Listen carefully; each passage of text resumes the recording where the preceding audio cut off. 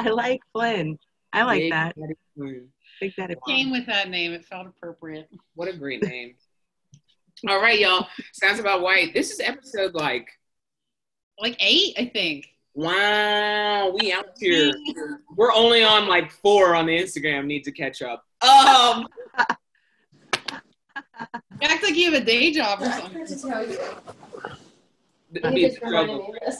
Be the struggle. If y'all can mute, appreciate you. I'm like Oz over here, so I'm gonna mute you. And I thought I had that fixed. Lord have mercy. Zoom hates me. But it's not about that tonight. Tonight we're talking about privilege and a little deeper scale, and hopefully you did the readings. If you didn't, what I love about our conversations that even if you didn't, you can still participate and be a part. And so thank y'all for being here tonight. So let's get into it. First, as always, our current events. Ari, you had a plethora. So I don't know if you want to go first or not, but I'm gonna give you the option. I can go first. There were so many things that happened this week. However, I am going to talk about 2 things. That's it, real quick. So, Monday was the 1-year anniversary of when Mr. Elijah McClain was murdered by the police, and which is, it's wild and kind of weird because we just found out about it a couple months ago. Right. So it's almost like, wow, this happened a year ago, you know? But I just wanted to kind of remember that in him, and you all know that that story is close to me because just how it all went down and everything. So I just wanted to point that out. And while we're pointing out dates, I wanted to bring up a rather significant day in Black American history. August 28th is not usually a day that we or mention or whatever. But there are several things that happened that day. One of them being Emmett Till was murdered on August 28th. Another one being the famous I Have a Dream speech in the March on Washington, which was 1963. And then it was either, I believe it was actually the day before, it wasn't the 28th, but still right around that time, President Obama was first nominated by the Democratic Party to run for president. Mm-hmm. So I just wanted to point that out because while there is, you know, there are some significant sad dates that were coming up on and that have just passed. There are also very joyous moments. You know, I Have a Dream. My parents went to the 50th March, the 50th anniversary of the March on Washington in DC. And, you know, I just like to think of that as, I wasn't able to go, but the pictures, and I know they had an awesome time. But I just like to think of that as kind of like just the hub, right, for Black joy and for coming together and just celebrating who we are and what we've gone through and how far we've come and our ancestors, our resiliency, all of that. And then obviously, you know, with President Obama, that's always a joyous thing to talk about. So I just wanted to bring that up. That's on Friday this year, August 28th. So that's what I land on for my current event. I'll wrap it up there. But woo, there's a lot more to talk about because this week was crazy. Crazy. It really was. For everybody who's joining us, what we're thinking of doing next week is just tackling a whole bunch of the current events, which I think would be super dope to just dive in that way. So no reading. We'll give everybody a week off from doing their reading. Lord knows. No homework tonight. So yeah, I think that will be really fun. Jess, what you got for us? So I needed a little bit of good news. God knows there was a lot of stuff to share, but I was super intrigued by LeBron James. I always am. He's LeBron James. a phenomenal humanitarian, but he's awesome. yeah, he's working with More Than a Vote, which is a collective of prominent athletes working against voter suppression. And they're partnering with the NAACP Legal Defense Fund to recruit and fund poll workers and an educational campaign for November's election, specifically targeting heavily Black electoral districts and states on the cusp of, that could flip the way. So I thought it was really cool. And they're focusing on, mobilizing youth to be poll workers, because we know that there are a lot of elderly folks that have historically done that role. So, just sort of thinking about engaging and helping younger folks recognize their agency and think about their civic identities. And so it's a feel-good initiative. So yeah, the sooner the better, right? And again, in this climate, we need everybody to understand the power of their voice. And I appreciate all the tweets that are going out by the higher ups, the well-known name people, all of them being like, they wouldn't be trying to take your vote away if it did mean something. Exactly. Yeah. So, the more we drill that message in, the better. And for everybody who is choosing to vote by mail, make sure you have a plan. Make sure you have a plan to understand how to make sure yours gets taken care of and in on time, because it's going to be a battle to the very end. So it's important to have a plan to vote and make sure you do that. So are you absenteeing? Yeah, I did for the primaries, and they tracked it the whole entire time, which was super dope. And they told me already that back in, if this is August, mid-July, they told me that I was set to go. Same here. Mm-hmm. Yeah. So I was like, hell yeah, let's do it, So I'm pretty pumped about that, which is good.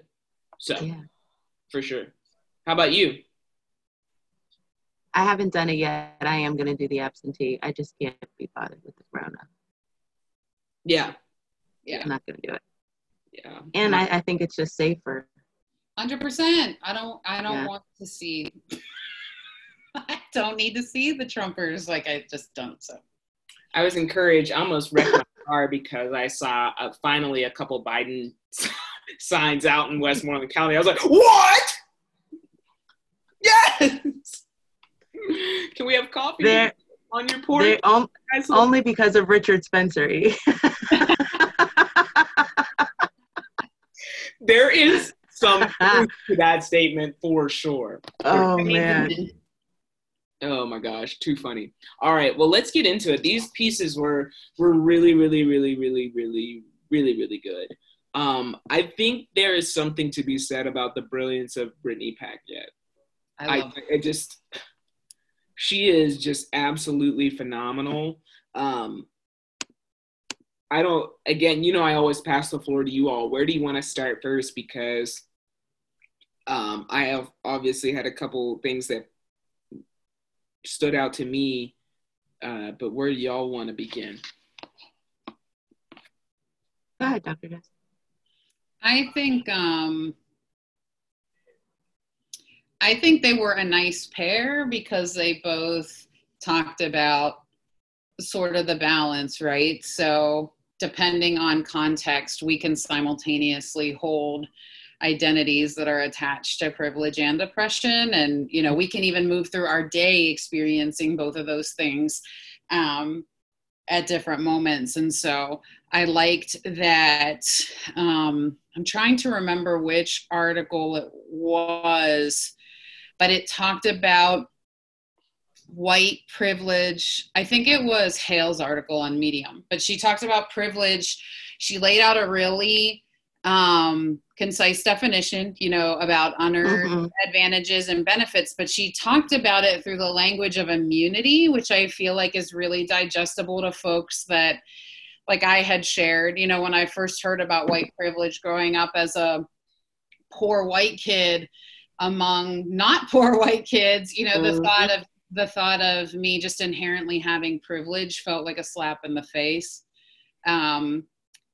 And I wanted to be able to sort of own my experience rather than being generalized, right? And so when we talk about it as immunity, you know, that I think that can make a lot of sense to people, right? So it's not saying you haven't faced challenges. It's saying that you're shielded from some, you know, that others are not.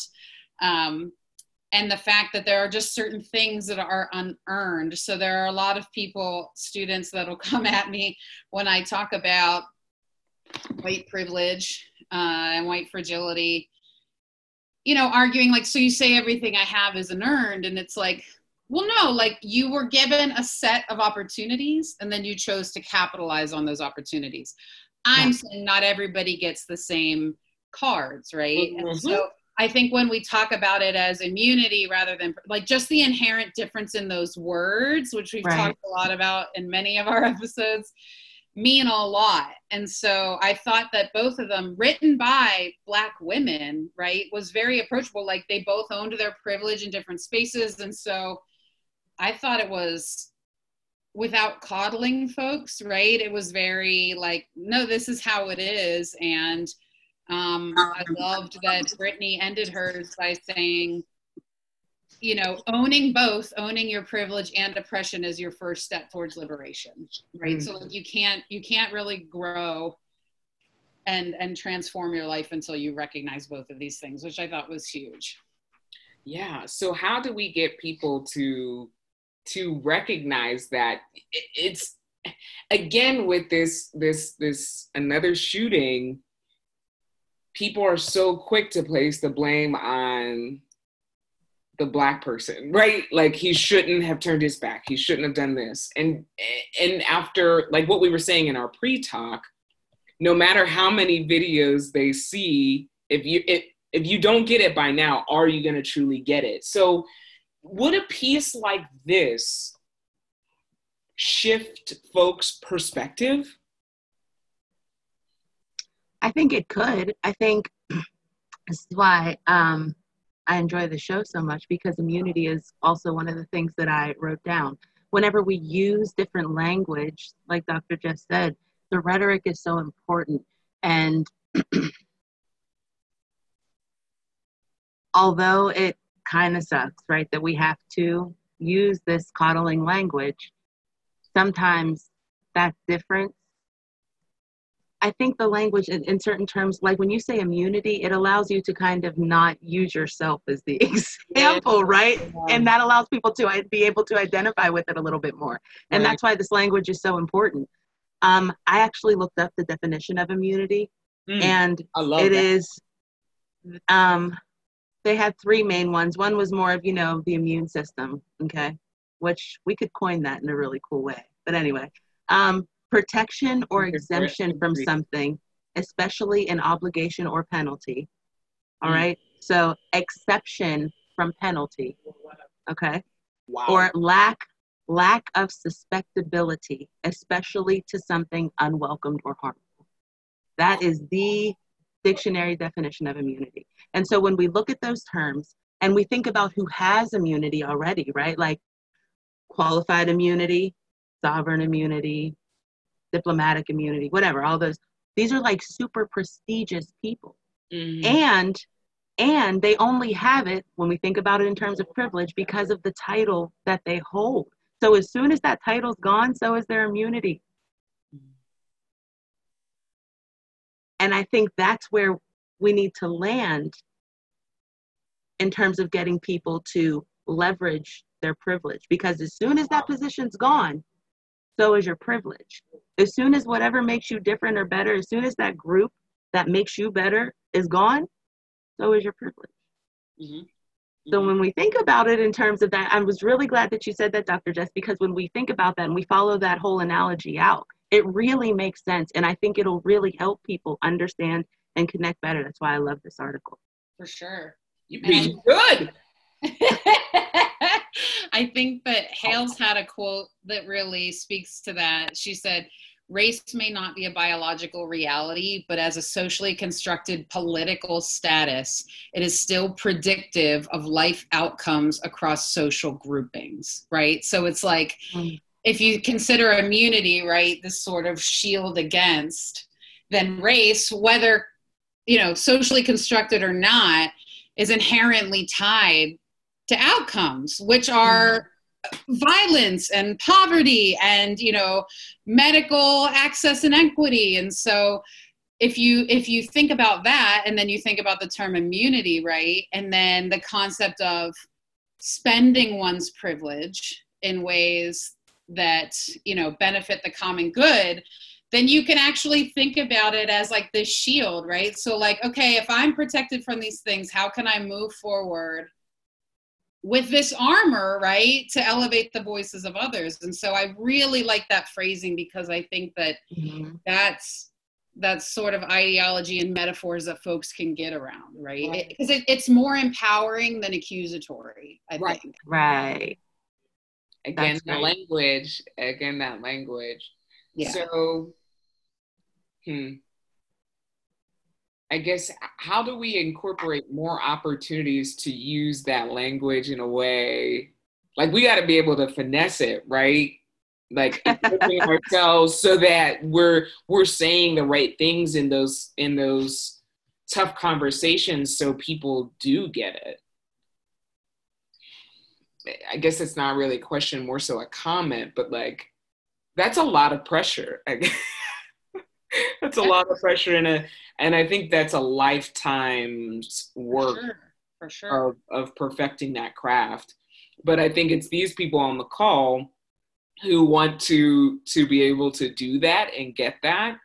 I remember seeing so many videos when George Floyd was killed of young family members, daughters and sons, trying to have the tough conversations with their parents who don't get Black Lives Matter, it's all lives matter type things. And so it's really up to us to be equipped with the language that will break down the defenses so that we can see through. But it's not easy. No. No, it's not. And their system's built on fear. Right. So it's an unfortunate game you have to play, but. I like how she said, I've said before, right? White privilege isn't a curse word, but rather a term that describes an unfair game. White privilege is a status afforded by a system designed by white people with white people in mind. Like it or not, we're all born into that system. So, I don't know what I want my question to be, but like, I just know so many people who have been triggered by the word white privilege. And we've had this discussion before. What did we kind of come around to of what did we say might be better to terminology to use? Do y'all remember? I'm not making that up. We spoke about like approaching it like majority privilege, or if you kind of explain it that way with the majority, and how it's easy to understand how a majority would have an advantage instead of a privilege, an advantage, because that's feasible, right? And then whenever people can actually see that, visualize it, and relate to it, then it turns into, so maybe I do have some, and it's not an accusatory way, like Dr. just said. It's not attacking or accusatory or you're guilty, you write this, It's, ooh, maybe I should work on this rather than, Right. And that's where we have to meet people, because people have to be receptive in this line of work. That's why it's so exhausting. So worth it. So important. What else did you want to comment on, Ari? I know just kind of kicked it off there. What really resonated with you about this? I really loved the first article. The first article is the one that we were referencing.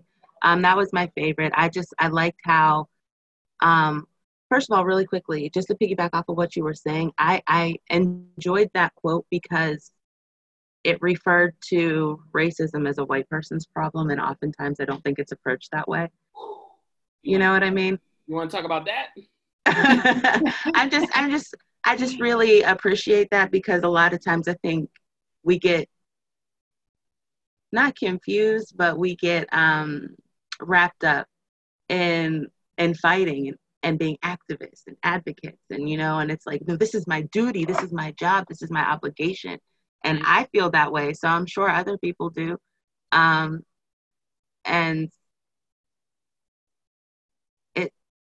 it's not, right? It's not. It shouldn't be. Right. It shouldn't be. And the fact that it is indeed, we've talked about this before, holding up the patriarchy. The fact that we have to do that is indeed, falling into that. So, yeah. I really appreciated that there wasn't any coddling, like you said. Yeah. And that we're going to approach this for what it is, which is not my problem. Right. I like that. But yeah, I really enjoyed the first article, because there was a quote at the beginning. I also want to talk about the Anne Hathaway thing too, as well. So I liked how she said, she made it clear that everything is about race. This is something my mom has not only researched and done a lot of work in this field, but has really made sure that I understand that everything goes back to race and honestly slavery. Even like it's things our you wouldn't history. What'd you say? It's our history. That's how we like. But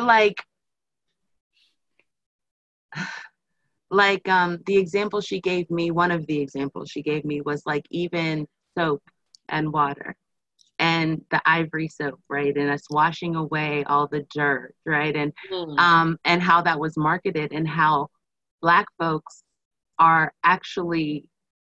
they actually spend more money on cleaning products and toiletries than I think any other demographic, but are still considered the dirtiest, or still feel the need to just, you know what I mean? Like there's just a lot that goes into all of that. I'm not putting it as eloquently or as knowledgeably as my mother would, but that was one of the examples that I can remember and stuck with me. So, but like everything, everything. Obviously, we see like colorism and this and that, but like everything, she said. So, I appreciated that the article adhered to that foundation, and it allowed me to kind of relate to it a little bit more, understand a little bit more, because it's with that same basis that I would come from.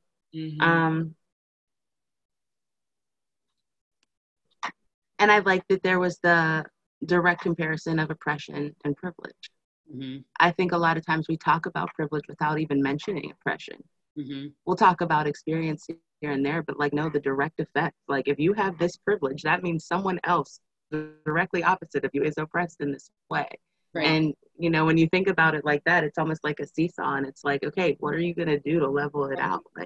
Yeah, I also like the way that Brittany's article talked about one doesn't negate the other, which I think especially for white women is the battle cry, right? So well, as a woman, I too am oppressed, and it's like, okay, sure, your womanhood might be an identity which is oppressive, but it doesn't change the fact that you're white, right? So you cannot equate your experience in America to a Black woman's experience in America or a brown woman's experience in America. And so I thought that yes, recognizing these dichotomies and these personal intersections is really important, because we need to understand the roles that we present and represent for others.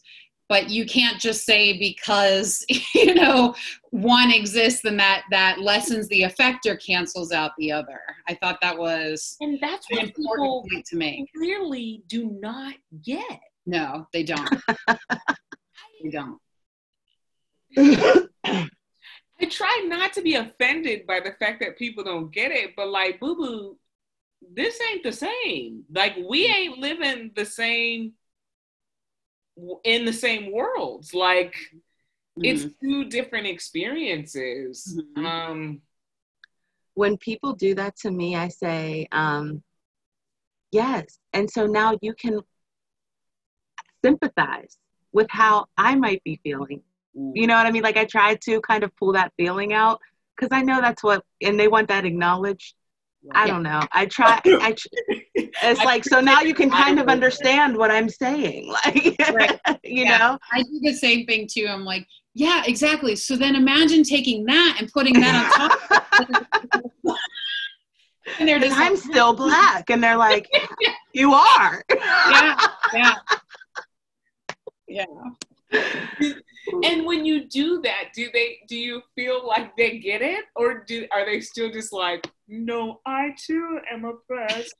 Well, I think they're gobsmacked. Like, I have, like, more often than not, it just shuts down the conversation, because it's like, sure, yeah, you're a woman. You might be being paid less, but are you and your children 4 times more likely to die in childbirth? No. Is your child 3 times more likely to be suspended? No. Is your husband 40% more likely to be in prison? No. You know, so it's just like, you can, like, it's facts, right? So, like, yes, I can acknowledge the fact that you might face some oppression, but, like, there's a lot of other stuff going on that does not affect you. Right. 100%. Every week I'm just like, how do we get people together? So how do we fix it? It really, like, it feels like, because people watch what they watch. I'm not gonna, say any station names that have an animal in the title that rhyme with box and are fair and balanced. So, like, if that's what you're digesting, you have to have even more weapons in your arsenal to, like, take down my God, it's a lot. It's a lot. Yeah.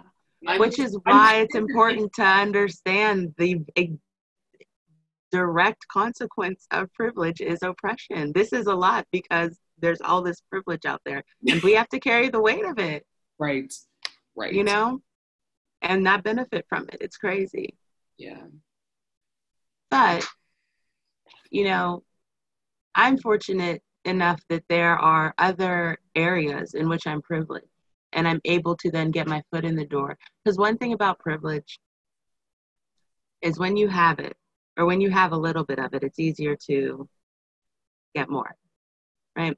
So, for instance, if you have educated parents, it's easier to, and you have that education privilege through them, it's easier to attain it yourself. And then it's easier to accomplish socioeconomic privilege or get that, right? Because you have that education.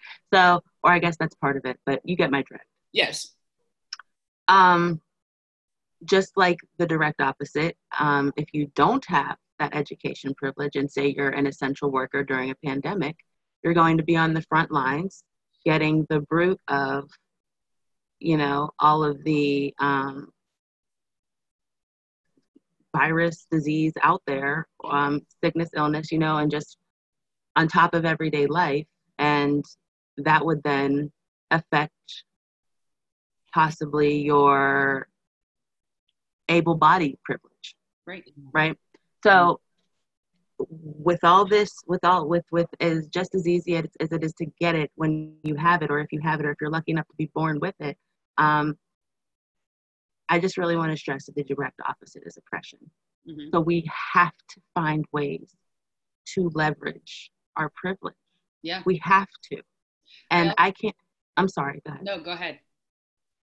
I was just going to say, and I can't speak to leveraging my white privilege, right? I don't necessarily have that, but I do have light skin privilege. Yeah. And I leverage that to get, darker skinned people in the door, or to hire more minorities or Black women, or, but I'll be explicitly dark skinned women,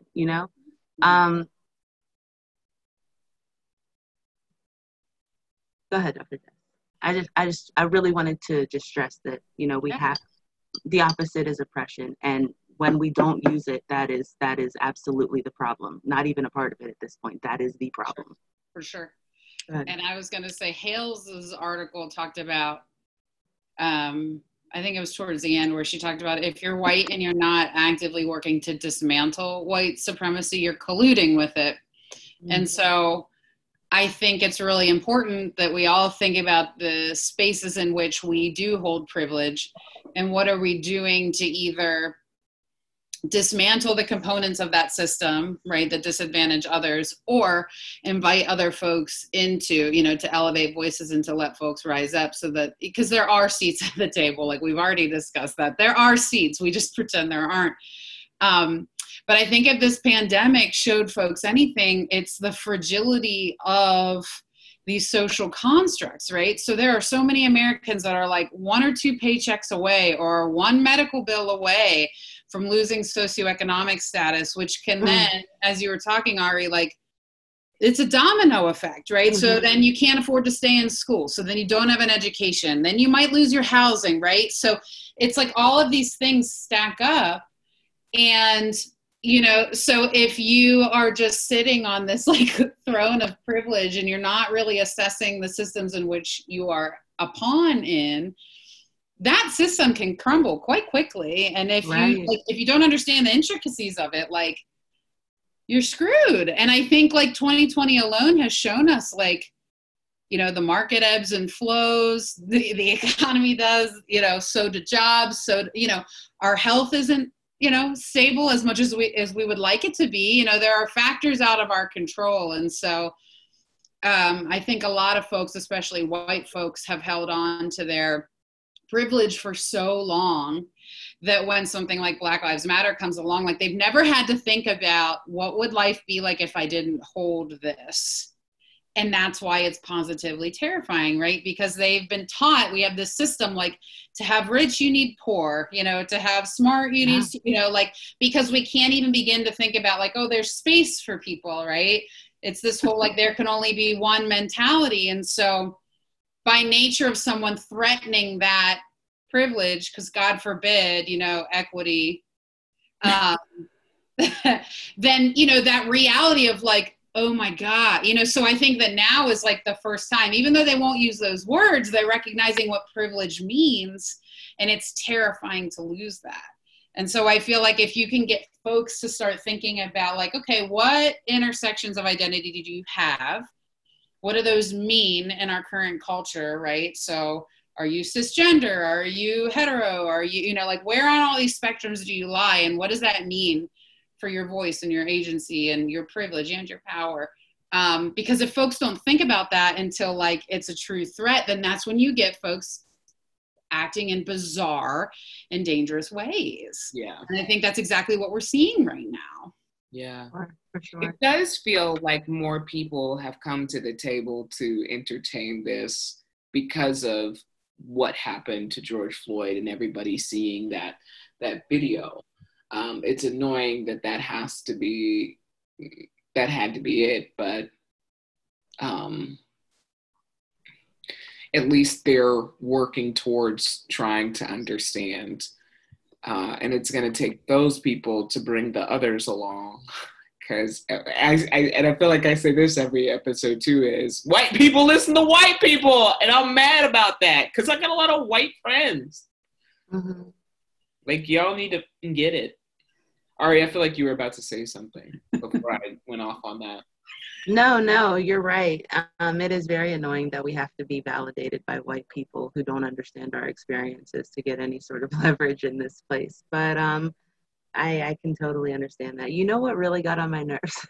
Completely off. Well, it's not off subject, but whenever, I don't know, I think it was right before Trump got elected and the BET Awards came on and Eminem did that cypher and he like rapped about Trump and you remember that? And then he was like, he like went off and everybody's like, oh my God, Eminem, thank you, I love you, blah, blah, blah. And I'm just like, he said the same thing that like John Lewis or Elijah Cummings, or he said the same thing that like my people's been saying for years. Like, why are we saying thank you for doing the right thing? Like, and people were like, no, you need to just recognize that this was good. And he has a big platform and blah, blah, blah. And I'm like, cool, that's the least he could do. He got freaky. I'm not going to That's my mom and daddy's on here.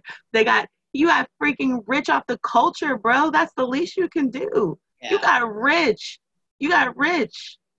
And not only did you get rich, you're crazy, like misogynistic lyrics and like your poor daughter and like the whole world knows about your messed up family and how your mama used to take pills and like all this crazy stuff. Like, you know what I'm saying? Like, and you made a whole bunch of money from all that and got a whole bunch more privilege. You know what I mean? That's the least you could do. The least You could do. I'm not about to sit here and praise you for that.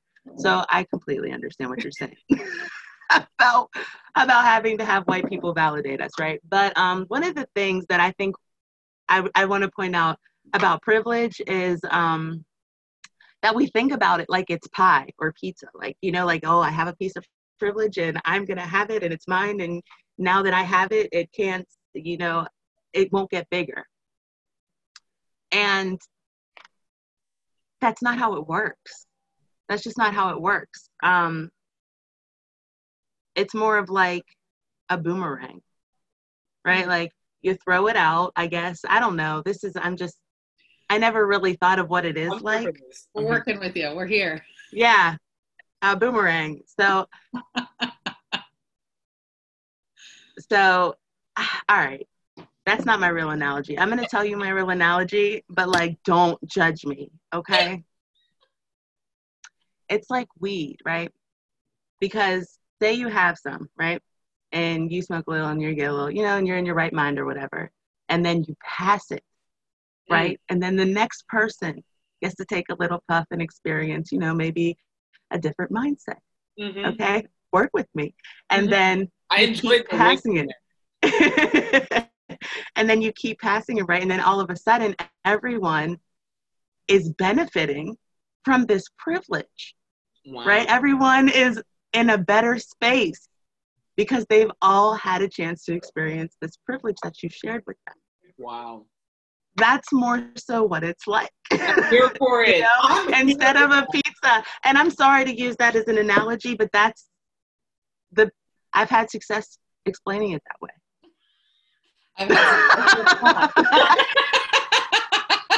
Hey. I'm here for it. Cheers. But honestly though, you know, it's just like it's looking That's out for really good analogy. Is it?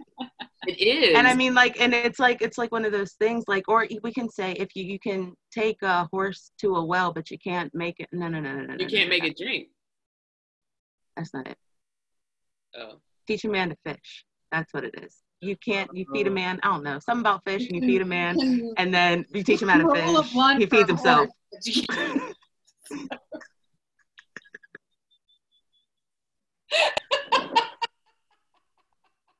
Yo. No, but if I may piggyback off of what you just said and say, you know what I'm saying? Yeah, I think of people like Oprah who clearly found the well, let's say, in giving. Right. In giving. Right. She continues to receive more because she has found and used her platform to give and give and give. She's also a Black woman. Like, tell me, is there a white equivalent to that? Like, because we just found out Ellen's trash. So. Woo! I got to go back and edit my blogs because I used to have them on the same thing. And right? Like, I've been thinking about that. Like, because you look at like what Oprah gave Ellen Oprah does, what Michelle Obama does, you know, like, again, these are Black women who we know consistently give and give and give. Are there white, like, I don't know. And that kind of goes back to like Ari's comment and you're wanting to loop back around to Anne Hathaway. Like, I felt some kind of way when everybody was praising Taylor Swift for saying that like she didn't like Trump. I'm like, congratulations, you're a decent human. Like, why are we celebrating these things? Like, so I don't know. Yeah, who is Oprah's? I'm sitting here trying to think of a white person that does things that Oprah I don't. Who? I mean, Ellen did giveaways, but then she was abusing everybody behind the scenes. So I mean, I don't know if that's an episode, but we should definitely hit on it. I'm triggered. I'm triggered. Because Nuclear. Go with me. Is there a side here? Okay, now it's your journey. It's my turn. I got my horse. I never liked that she scared people. Yeah. I feel like there's a direct tie there. I don't know how to articulate it, but like bullying. She's an asshole. Okay. you when people like try to do that, I'm like, what are you doing? Why are you trying to traumatize people to make money? Well, and she would also like make fun of people that were stupid. It was just funny, so we'd laugh. Like she'd be like, "Yeah, oh, that's what you do." Okay, like you know what I mean. She'd do that kind of like smug or snide like remark, so and you should not I mean, like, be surprised by this. Just like Tory Lanez. What I tell you, the signs are there, y'all. The signs be there. We just don't be reading them. I don't know why. Or we read them and we excuse them, right? Like, yeah, that's what I do. I'll be honest. I read it and I'm like, ooh. As soon as I read that, I was like, proud, you know, like we all do it. Yeah. Yeah. And I immediately thought about that when I think because I don't like to be scared. That's another reason I don't go to the movies, because I don't like scary movies. And when she would do that, I'm like, why are you scaring people? Like, why is that fun? I don't see the joy in that. So not that I saw the sign. I saw the sign. I didn't see them. Not as intuitive as the Ari Alex, but like I immediately thought of that. Okay, but let's talk about the Anne Hathaway and Lizzo and I don't know what happened. You have to pull me up to speed. Even what was her name? Eva Longoria Mendez. No. Yeah, she was called out for being on the DNC. Uh-huh. Oh, for real? Mm-hmm. Oh, one of the articles mentioned Terry Crews too. Rebel Wilson. There you go. All right, Hannah. Thank you, Hannah. Love you. I just can I real quickly point out that you said that I was articulate. My dad said that I sounded like George Bush. And I feel like those are not the same thing. So one of y'all lying, okay? One of y'all. I don't know your dad. Throwing shade, but now that I know that it's dad, I'm like, oh yeah, no, it's my dad. But I can say nuclear, so it's fine. Fool me once, shame on. I did sound like that, right? Like that's not the saying. That ain't it. Dang, he's right. I still love that being on J. Cole's album. I know, so good. Every time I play it, I've let that whole thing play. I know. I can't find it in there, but basically, Anne Hathaway Rebel Wilson was praised, and Lizzo, who came out and did the same thing, they're like skirt skirt, full stop. Like you don't get to do this, and so. Does it take, I mean, yes, I already know the answer, but I just am trying to be a good host of like, why does it always take the white people to say it? And why do the white people get praised? Relatability. They're the majority. It's relatability.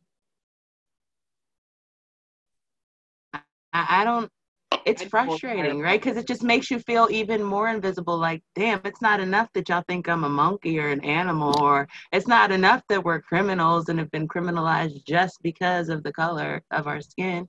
You know, it's like, dang, like, damn, y'all don't listen to us either. Like, we're not worth, we're not worth nothing. Is the mic, I've been tapping on the mic check, doing a mic. Right, like, you hello, do you see what's happening? Like, and it's like, it takes somebody dying in the street, begging for his mom with a grown man on his neck for 9 minutes to realize, oh, they're human. Oh, they breathe and they cry and they have moms and they are scared in their last moments of death and they're not scary and they're not criminals. It's like, why But even for Jacob Blake, they were like, but his record though. And I'm like, no, you don't get to do that.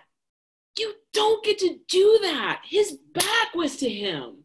He 7 times in the back. Here's the thing. If little Johnny his daddy didn't expunge his record, all right, he would be having the same one. Privilege. Right.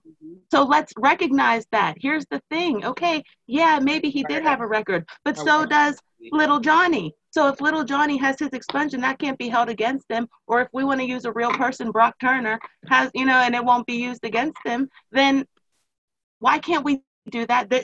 Why can't we do that exact thing over here? Because this person is being oppressed because that person isn't. And you know what I'm coming for next is everybody's so quick to share the child trafficking shit, but y'all want to talk about Jacob Blake. It's all related.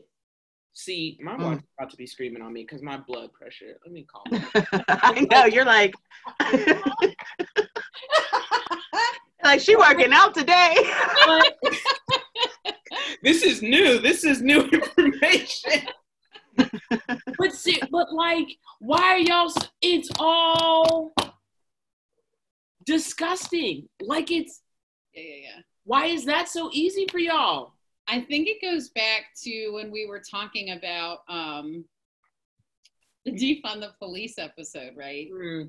And that it all goes back to system justification theory, right? So if individuals are motivated to justify and rationalize existing social arrangements and sort of like defending the status quo because it exists, everything is like contextualized by, again, their privilege, their social standing, their personal experiences. And so when something happens like that, like George Floyd or whatever, pick a murder, any murder, and you see that and it's jarring and it creates this dissonance in this system that you were told for white people since childhood, like this is who you go to when you don't feel safe, and these are, and maybe your dad's a cop or your brother, whatever.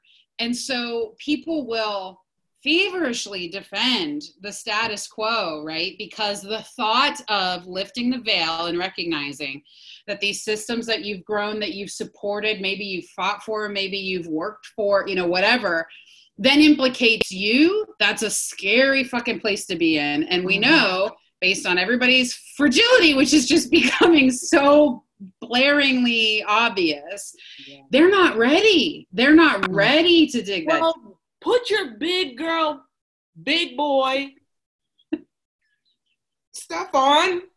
Oh, I agree. I 100% agree. I love higher ed, but I'm like, this shit's way too expensive. I just feel like I understand that, right? I do. I get that. And especially if you're, say, coming from, a legacy conservative or Republican, Christian, conservative family, whatever, cop family, whatever, it can be not only intimidating, but like downright scary to think or start to embrace these thoughts. But like, and honestly, from that perspective, unbelievable whenever you first hear these things, right? But at what point, because it's not like this has been like a year or 5 or 20 or 100, right? This has been really generations of generations of generations. And it's like, we are not afforded this time that you so casually spend. Come on. We are not afforded that. And I understand that you may need to tiptoe around this for your own benefit. But I don't have time for that. My people are dying. Literally. Dead in the streets. 7 times. Every year.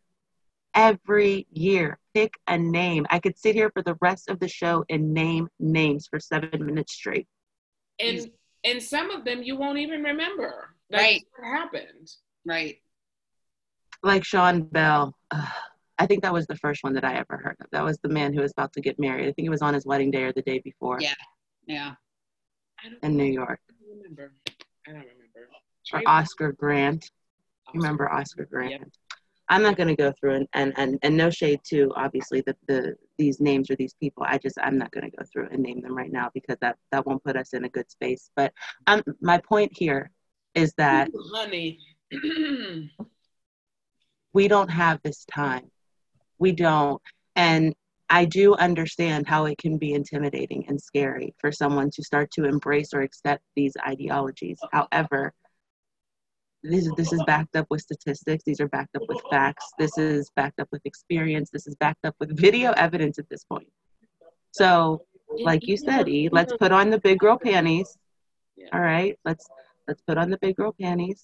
Let's remove whatever you need to accept whatever you need to, and let's just leverage and use our privilege to benefit everyone. Let's just do that. If you feel that guilty, that's fine. Then just leverage your privilege. If you feel that fragile, that's fine. Then just leverage your privilege. You'll feel better, I promise. No side effects. straight like that. Straight like that. My mom said you ladies are everything, but she messaged it to me privately, so I don't know if you all Much love to Mama. I'm just tired of being sick and tired, and it sounds cliche, but like, no, it's real. But I'm sick and tired. I'm tired of people like privilege being the issue of people not getting it. That's get comfortable being uncomfortable. Yeah. Yeah, we just need to find the spaces to do that, right? So I think that, I mean, we've talked about the fact that our nation is segregated by policy and, just socio-culturally. But so if you have the privilege of getting an education, a higher education, right? Because we know the K-12 curriculum doesn't begin to dabble in this shit. Then that might be a space where your ideology is challenged. But we need to find spaces for folks that aren't seeking. That's why these bullshit D&I initiatives in corporate America just aren't cutting it, right? Because we can't check boxes. We know that doesn't transform anybody. And in fact, training gone wrong or like checkbox training actually solidifies like biased opinions. So we need to just find spaces. Like, how do you get to the folks that honest to God have never experienced diversity in any form? And there's so many of them. There's so many. Think of rural Christian America, like, and they're in power. Yes. And it's like they haven't even, we're not even having discussions about like same-sex marriage, like to even begin conversations about racial right? Like there are some people like the bar, the starting point, whatever you want to call it, is not the same. So it's like, so how do you begin to have these conversations on the spectrum of awareness that exists within our nation? Honestly, because when it comes to Christians, I don't even think you could start with feminism. Hell no. Yeah, no. And that system in and of itself, like, because usually I can get. Yeah, so it's like you have to literally, like, that's why these intersections and thinking about our levels of privilege, like, even if someone's coming in it, from like, oh, they might get this part, but they don't get that.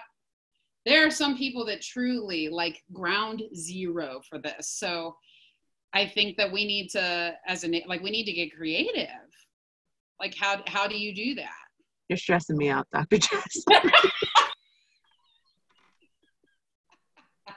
What do you mean? How low can you go? How low can the bar go, my Lord? I don't know. Yeah, you're right, though. That's unfortunate, but yes, you are right. That's why small, meaningful gestures, acts, conversations matter. They matter. You're right. Look, you know what I'm going to tell them. Watch 13. Sis, let them know. I got this documentary for you. It's a great place to start. Yeah. I love Whew. Tuesdays. That's unreal. Yeah. We really need some merch. Because we got quotes for days. Yeah, I would love. How cool would it be if we could get Ava DuVernay in one of those T-shirts? I'd love that woman. It was just her birthday. Yeah. I feel like I can't even. Oh man, that's a thought right there. Right? That would put us on. I put on. Go ahead, throw it back.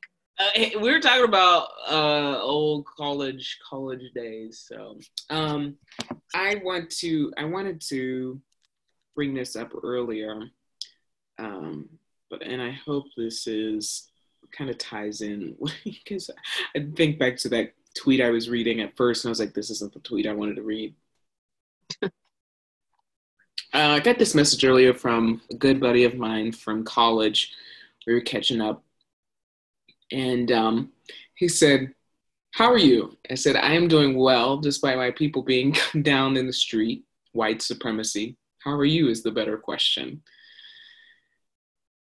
And he said, he wrote back the F-bomb, "And I'm sorry that you and the people who look like you can't simply live in this world and enjoy your lives as you deserve.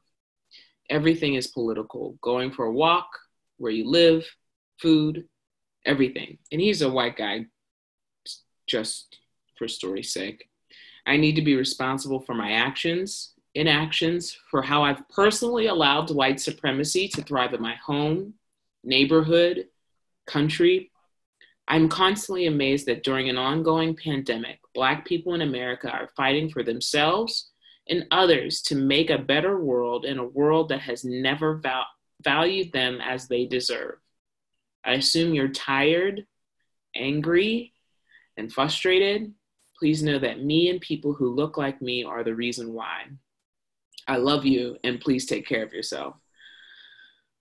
And then I somehow had to go into work after reading that. But it's good to have good people in my circle, and I appreciated his message more than I could ever articulate. But I hope that resonates with some people on our line today as we close out.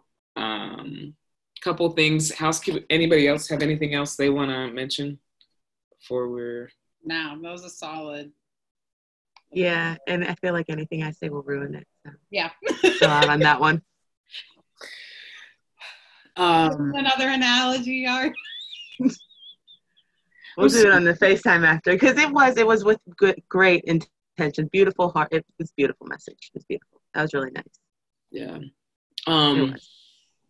So I will say that two things. One, we've got our recap tomorrow night at 8:30. So join us on my Instagram live. And it should be on time or a few minutes after. Give us grace in that space. And two is we are going to be shifting Zoom links. So if you have the Zoom link saved, our first episode in September, we're going to switch it up a little bit. So make sure you have our link tree and slide into that, because what we're hoping to do is start broadcasting live on Facebook as well. So we can share, tonight's message needs to be on Facebook. This is, important work and conversations that we're having, and we're trying to reach the unreachable. And so with that, we're going to be shifting things. So we're going to start to advertise that a little bit. So share, if you can, share the posts in your stories. We appreciate all the support that y'all are giving us. Continue to share with people. Bring somebody along, that I always churchify everything, but bring somebody with you the next time. Ari, was there something you wanted to say, Ari?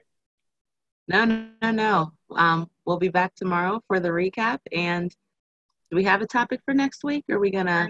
Oh, we're doing the bring your news topics. Bring your news topics. Yeah. Yeah. All the current events. Look, we still got a lot I didn't go over from this week, so I'll save them. Don't worry. Conventions alone could be their own Ooh. episode. Wow. Oh, okay. Yeah. Mm-hmm. Yep. All right. We gonna do it. So meet us here next week, but before even that, meet us tomorrow at 8:30 on Instagram Live. Thank you, everybody. And Thank you. We can stay here or we can go to FaceTime. So good night, everybody. Good night.